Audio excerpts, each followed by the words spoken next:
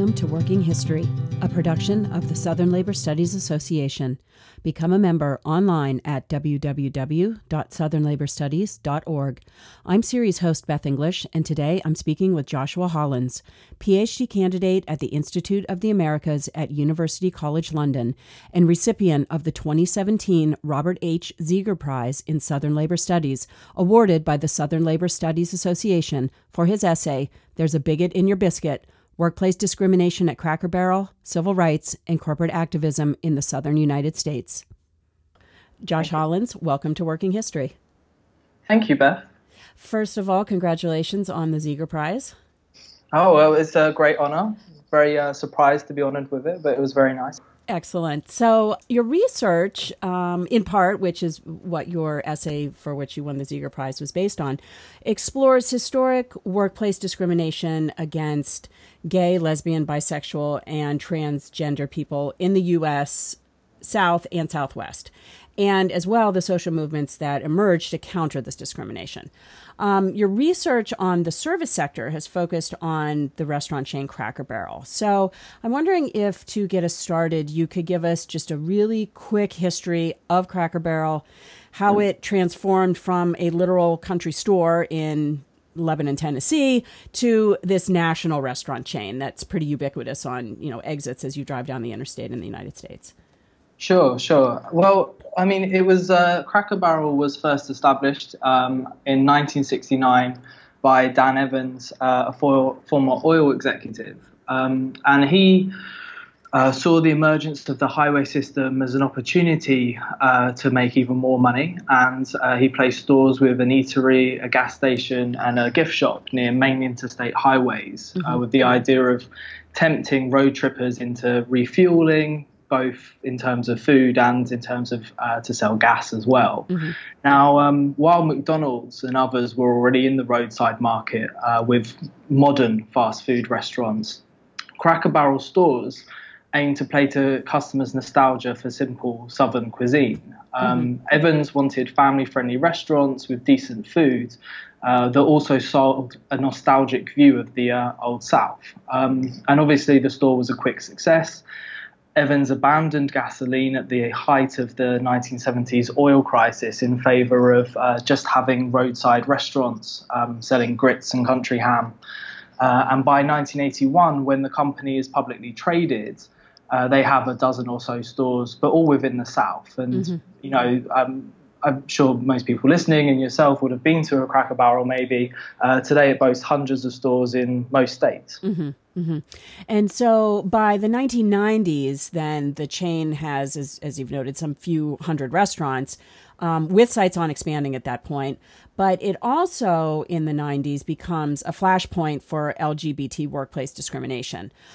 So if you could talk a little bit about why, how this happened, essentially. What was the policy or policies enacted by Cracker Barrel that kicked this off, so to speak? Yeah, so in my research, I've been trying to really get back to this because there has been some ambiguity to it. But really, I think it comes from a January 1991 directive to the company's managers from one executive who called on the stores to fire those, and I quote, whose sexual preferences fail to demonstrate normal heterosexual values. Dan Evans, who I mentioned before, the chairman, still at this point, defended the policy by explaining that gay people made customers in rural areas feel uncomfortable. And within months, so this is in early 1991, within months, many as 16 openly or suspected gay and lesbian employees are fired. And after an initial backlash, the company repeals the policy, but they claim that it was well-intentioned overreaction. The policy was. So one newspaper columnist I remember reading wrote that, how could discrimination ever be well-intentioned? The idea is kind of ridiculous. And part of the problem became that even though they repealed it, individual managers in stores were still able to ignore the company's change of heart and in some cases continue to fire gay and lesbian employees. The company rescinded the policy, but it didn't implement a new one protecting their lesbian and gay workers. The battle would obviously continue over the decade. So what was Cracker Barrel trying to achieve here? You mentioned, the policy was sort of built on this assumption that rural customers would feel uncomfortable, for example. But, did they see this as something that was fundamentally impacting their bottom line? Was it, one of these policies that was couched in the language of quote unquote values? What were they trying to do here, essentially? Sure, I think it did come back to that values, and I think it was this notion. You're coming out of the Reagan era in the 80s. Bush is still in power at this point, and the company's looking to push out, and so and to expand into new regions, including the Midwest. Mm-hmm. And I think one part of this is that it's trying to shore up its image as a family-friendly restaurant. That obviously in quotation marks, right? As it prepared to expand further in the South and through the Midwest. To be fair, the chairman does suggest that the discrimination was the action of one overzealous executive who felt obviously legally unrestrained in attacking lesbian and gay employees in the first place. Mm-hmm. But from the viewpoint of the activists, it's quite interesting because some of the research. Some of the sources I look at are gay community newspapers from the era, and rumors were rife in the immediate aftermath of the firings that the policy was due actually to the company's fear of insuring workers who were at risk of infection from HIV. Mm-hmm. So, speculation was that the hiring policy was related to a change in the company's medical insurance provider, which didn't want to insure lesbians and gay men due to the insurer's perceived association with, that group and AIDS. And I think there is something to that as well. This claim really mirrored the experiences of other workers, especially those in the fast food industry at this point, who did lose their jobs because they were suspected of having HIV and AIDS at this point. Mm-hmm. So can you talk a little bit about the firings that you write about? Do you have any examples that you could give us to give us a sense of who these people were, what their experiences were, what the aftermath was after they were fired? Yeah, absolutely. In my piece at the moment, I'm using a handful of the experiences of, just a handful of the workers who were fired. I'm still trying to find some of them. So, if you're listening, please do get in touch. Mm-hmm. But I think the most notable firing by the company was that of Cheryl Somerville, who was a cook who had worked at a Georgia Cracker Barrel for about 3.5 years. And Somerville would later go on to be the focus of the documentary Out at Work, which is well worth taking a look at. It was released in 1996, I believe. But in Somerville's case, employees were called to a meeting where several were fired after being read the policy. But she was away from the store at the time. And she hears about it and she confronts her line manager the next day. And she recounts that, the manager actually knew she was a lesbian. So she demands, I hear you have a new policy. If you do, I want you to read it to me. And I think the response of her manager is quite damning, because her manager turns around and says, we're really targeting effeminate men on the floor. They're wanting to get them. Mm-hmm. So I think, one can gauge from her manager's response that, as Somerville's work was in the kitchen, an area still strongly gendered as female, her presence at the store was not seen as a threat to the societal norms, the heterosexual family values that the company is trying to shore up. Mm-hmm. A white gay male waiter, on the other hand, who performs work, historically racialized as black in the South, and, further, and gendered as female, would have been viewed as a threat to those norms. And yet Cheryl was still fired, and actually with what would become an important part of evidence. On her notice of termination, her manager wrote, this employee is terminated due to a violation of company policy. The employee is gay. So, it states in the clearest possible way that the firing was due to her sexuality. And I think it was the New York Times who would write later on, Cracker Barrel's action stood out for its sheer blatancy. Now, in contrast to Somerville, Jeffrey Sherrill was a 28-year-old gay white man who worked in the gift shop of a Cracker Barrel store in Charlotte, North Carolina. And he worked there for about 2.5 years. And he seems, he would appear to have been the embodiment of exactly who the policy was targeting, as explained by Somerville's manager, who they were trying to get rid of, an effeminate gay man. So while company executives at the store, while company executives nationwide were later tried to paint those dismissed as being fired for other disciplinary reasons, not simply because they were gay, Sherrill really put the lie to this. Shortly before he was fired, he received a 95% rating on his employee evaluation form, and his boss wrote, keep up the good work. Yet 2 months later, the same manager writes on his dismissal form that he's in violation of company policy on homosexuals. So I think the openness of this discrimination and the fact that management stated their intention was to fire effeminate men really lends evidence to a point made by many scholars in the history of sexuality that those most vulnerable from homophobic discrimination in the workplace have been those most identifiably gay or lesbian or bisexual or trans. Mm-hmm. And what sorts of legal protections were in place or weren't, as the case may be, for these employees, these two examples that you give us and the many more that are out there, once they were fired, or to protect them in the workplace in the first place to keep them from firing? Were there any sorts of policies that they could turn to for recourse? Well, none, basically. And, to this day, there remains no federal protections against discrimination in employment based on a person's sexual orientation. Now, at the time, and this has become more common recently, some cities in the South did offer some protections, but these were often limited. So in the case of Chapel Hill, where Sherrill is based, Chapel Hill was the only city in North Carolina to offer some protections for gays and lesbians, but that policy was for municipal employees only. Okay.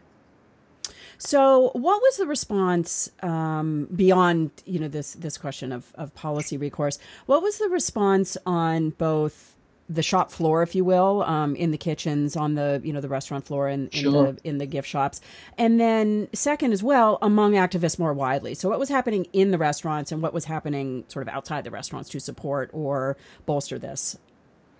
Yeah, so activism in response to the firings at Cracker Barrel really took off initially in Atlanta, and in response to Sherrill Somerville's firing, Queer Nation Atlanta organized pickets and boycotts of local stores. Now, the group had formed just months earlier in October 1990, and it involved many people who'd been politicized through struggles around HIV and AIDS in the 1980s. Somerville was quickly pushed to the forefront of that campaign, and she became the co-chair of Queer Nation Atlanta alongside an activist called Lynn Coffran, who was a local activist in Atlanta, but was also working as Coretta Scott King's aide at the Martin Luther King Jr. Center for Nonviolent Social Change there in Atlanta. And in my research, I think Coffran really shapes the strategies that would go forward for many of these groups. And he posed the struggle as a mixture of gay civil rights activism and a battle for workers' rights.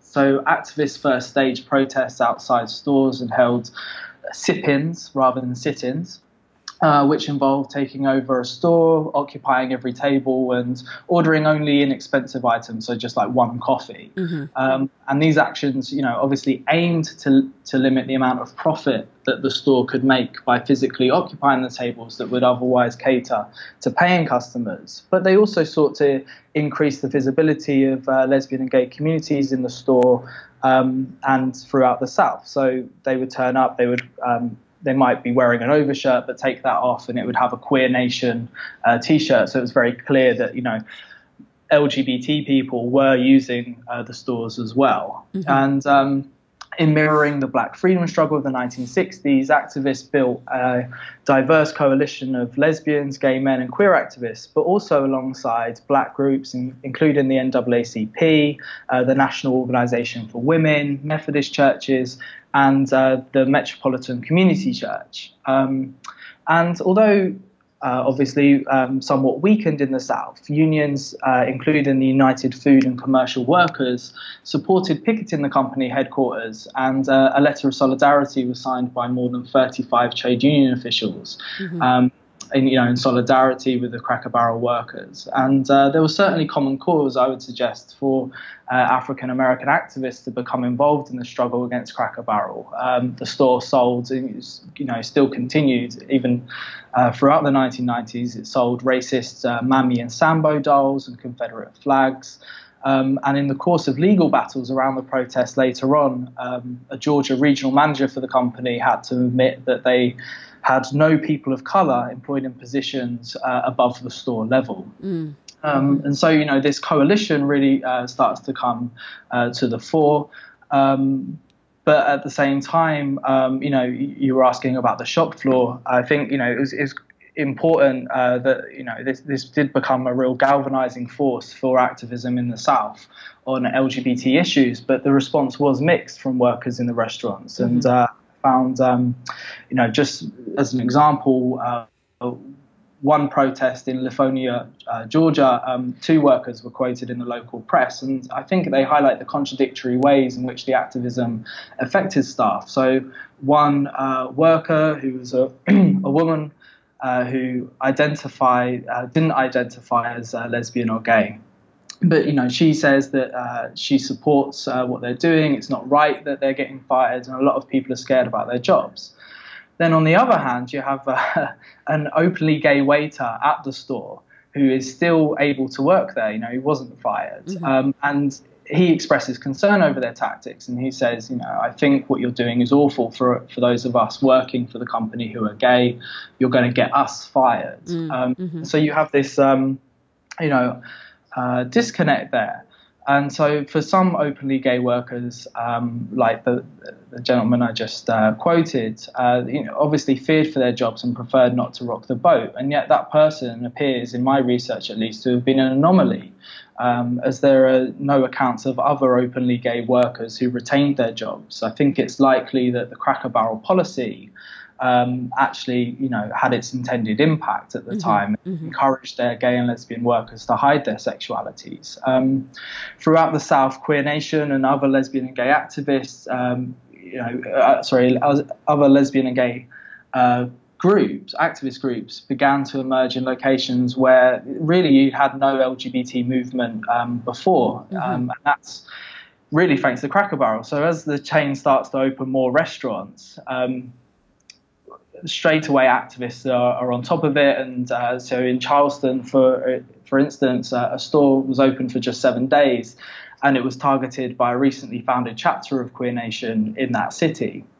Now, in moving on slightly, in June 91, word reached the group that in Mobile, Alabama, 3 more Cracker Barrel employees were fired solely for being gay. So, as I said before, although the company reversed its national policy after initial protests in January, clearly some managers continued that policy on a local level, and that gave even more reason to fight back against it. And the activists began to look out further as well, and they said, if the Cracker Barrel policy stands without challenge, then other companies are going to have carte blanche to practice the same kind of bigotry. And Lynn Cothram predicted that, he really wanted to push out. And he said, when we help Cracker Barrel get the proper employment policy on the books, they're going to be looking around at other Southeastern companies and evaluating their policies. It's ordered the one company, but they saw as a precedent-setting struggle. Right. So in terms of gauging success, how would you assess that? Successful, not successful, mixed? What was the ultimate impact of this activism on the company, do you think? It's interesting because, as Cracker Barrel expanded its reach across the US, as I said before, demonstrators and the boycotts in protest of its homophobic employment policy continued.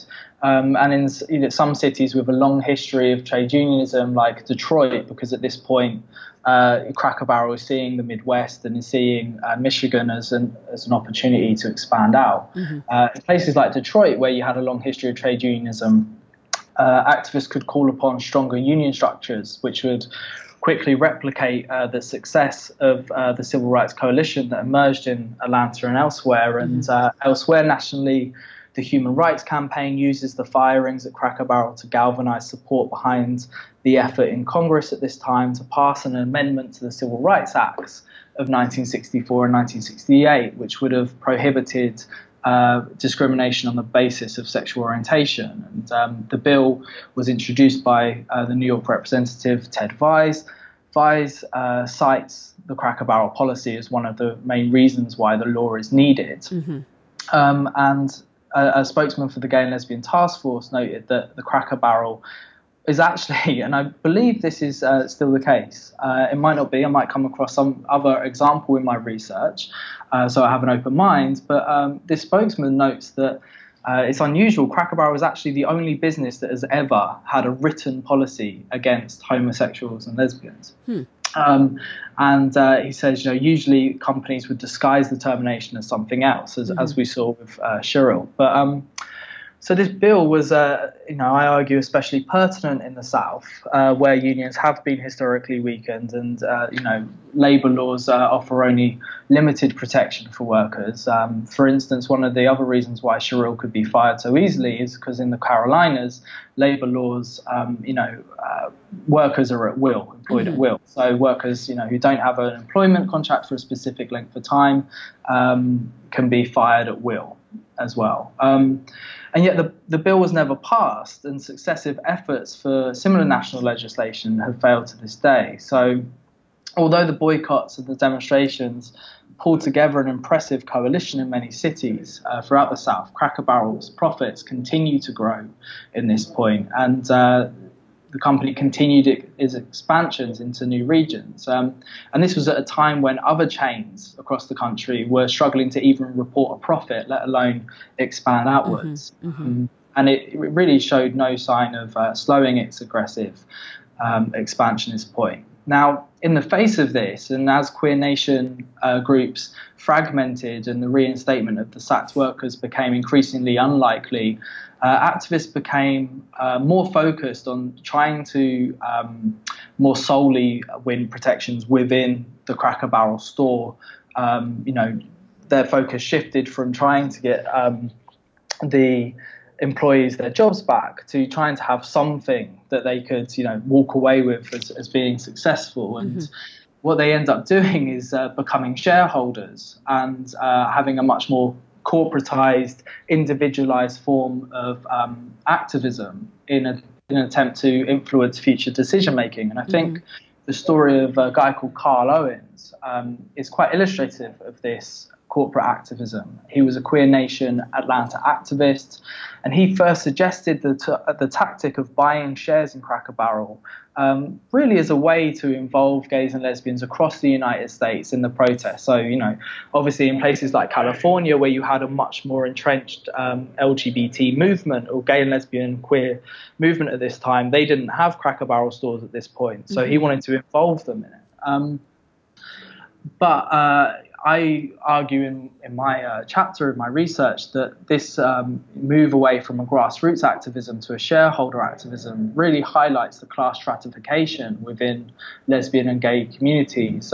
While those who were already shareholders and had some buy-in to that type of activism would obviously be interested in what Owens was offering, he also called upon those who had never held shares before to get a broker. So it really becomes like a buy-in to the company. So, but at the same time, there was some success in that. Owens's Buy One campaign was really strengthened when the New York City employees' retirement system and a similar public pension fund in Pennsylvania entered the fight.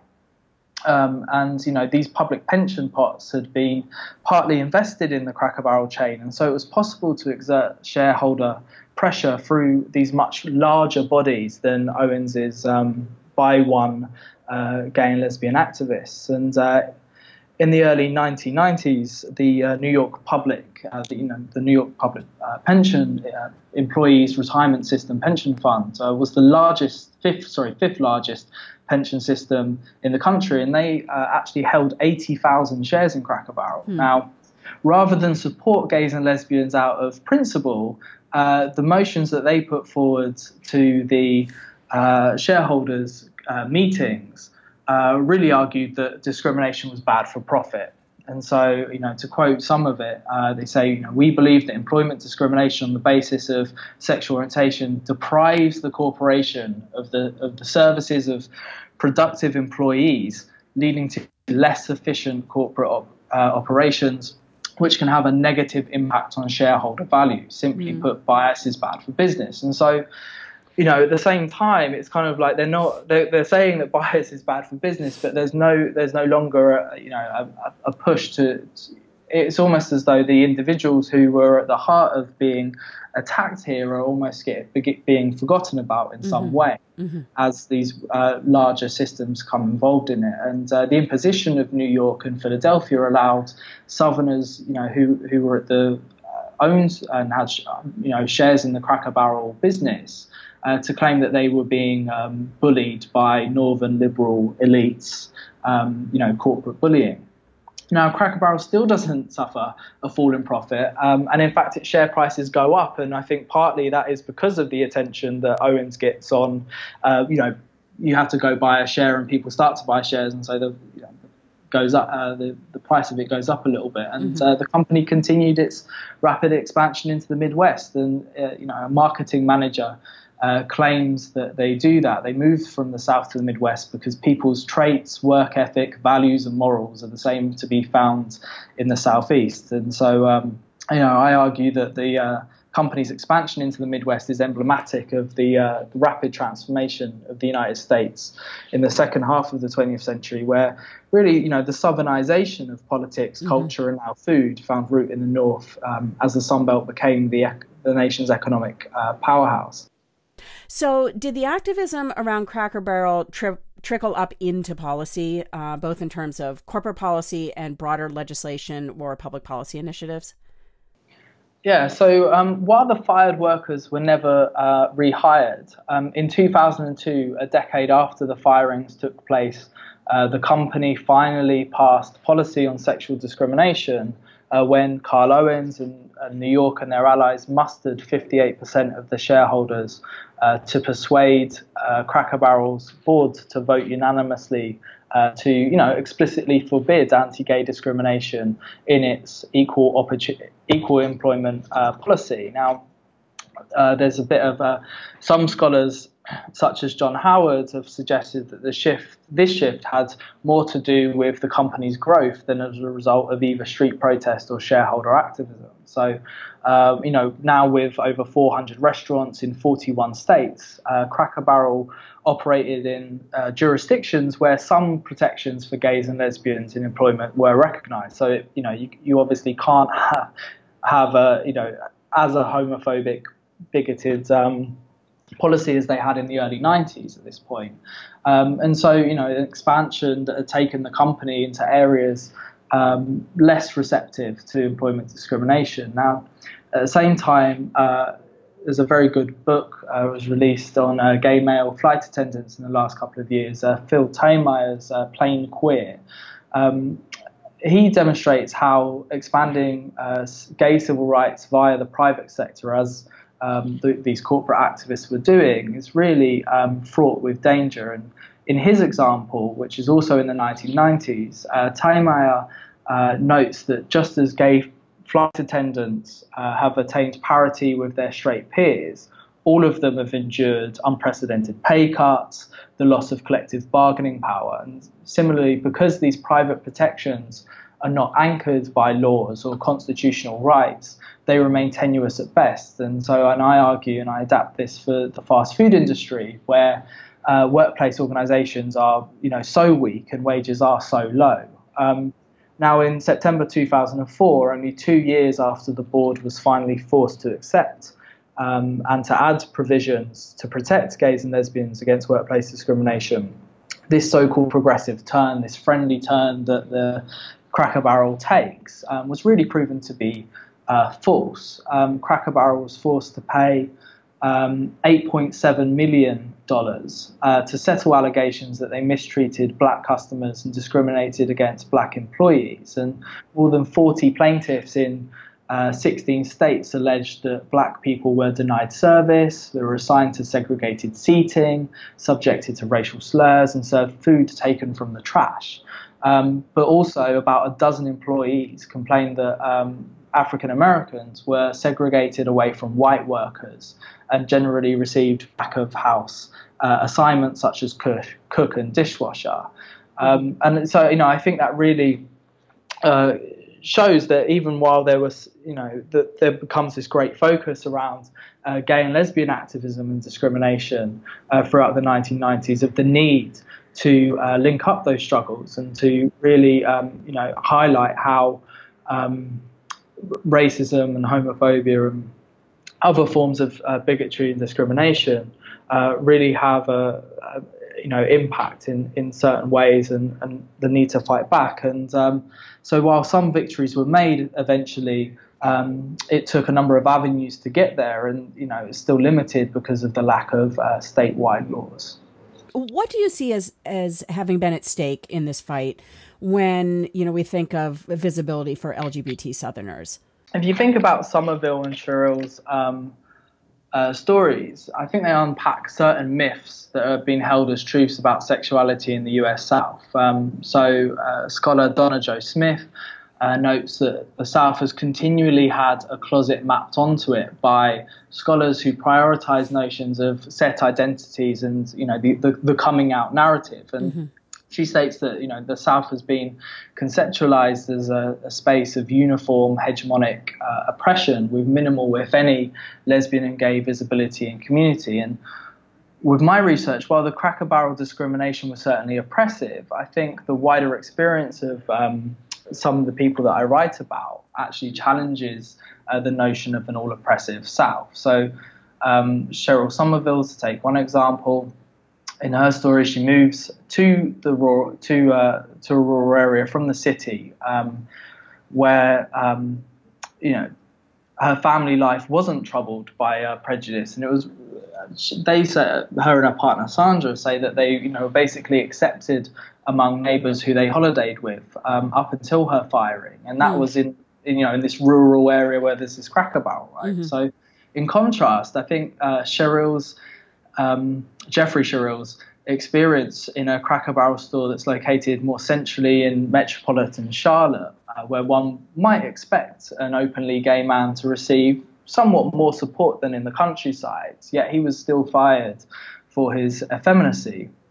I think both of those firings, both of those stories really support arguments forwarded by historian of sexuality in the South, John Howard, of a need to see rural and city spaces as dialectical rather than, the city always being liberatory and the countryside as always being oppressive. And just one more thing on visibility. One of the biggest demonstrations staged by Queer Nation Atlanta was on Mother's Day. And as I just said, Somerville and her partner, Sandra, they moved from the city to a town outside of Atlanta to raise a family. And Somerville's working at that store with her sister and her sister-in-law at the same Cracker Barrel restaurant.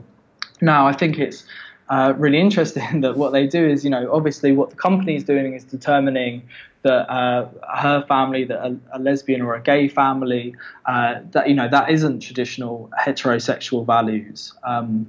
And so what the company does is on Mother's Day hold a massive protest, and over 130 people attended, including 20 mothers, as a result of the organisers' call to BYOM, Bring Your Own Mother.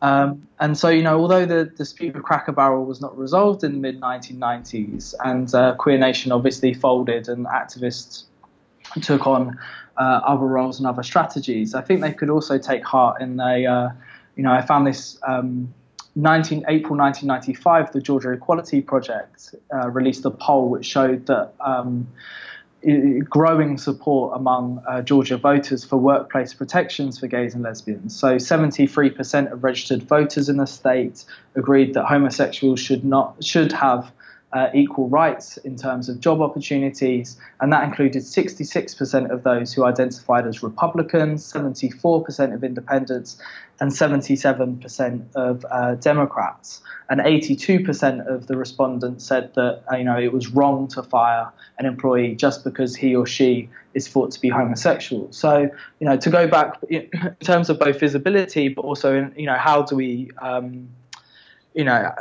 how is it possible to measure the success of this activism? I think that I don't think those figures would be that way, that positive, in the mid-1990s, if it hadn't have been for the visibility that was brought out of gays and lesbians in the South, but also in this specific fight for workplace protections at Cracker Barrel, which represented so much in terms of Southern visibility and food. Okay, so can you very briefly just talk a bit about how this specific work on Cracker Barrel fits into your wider research on workplace discrimination against LGBT people and the South more broadly?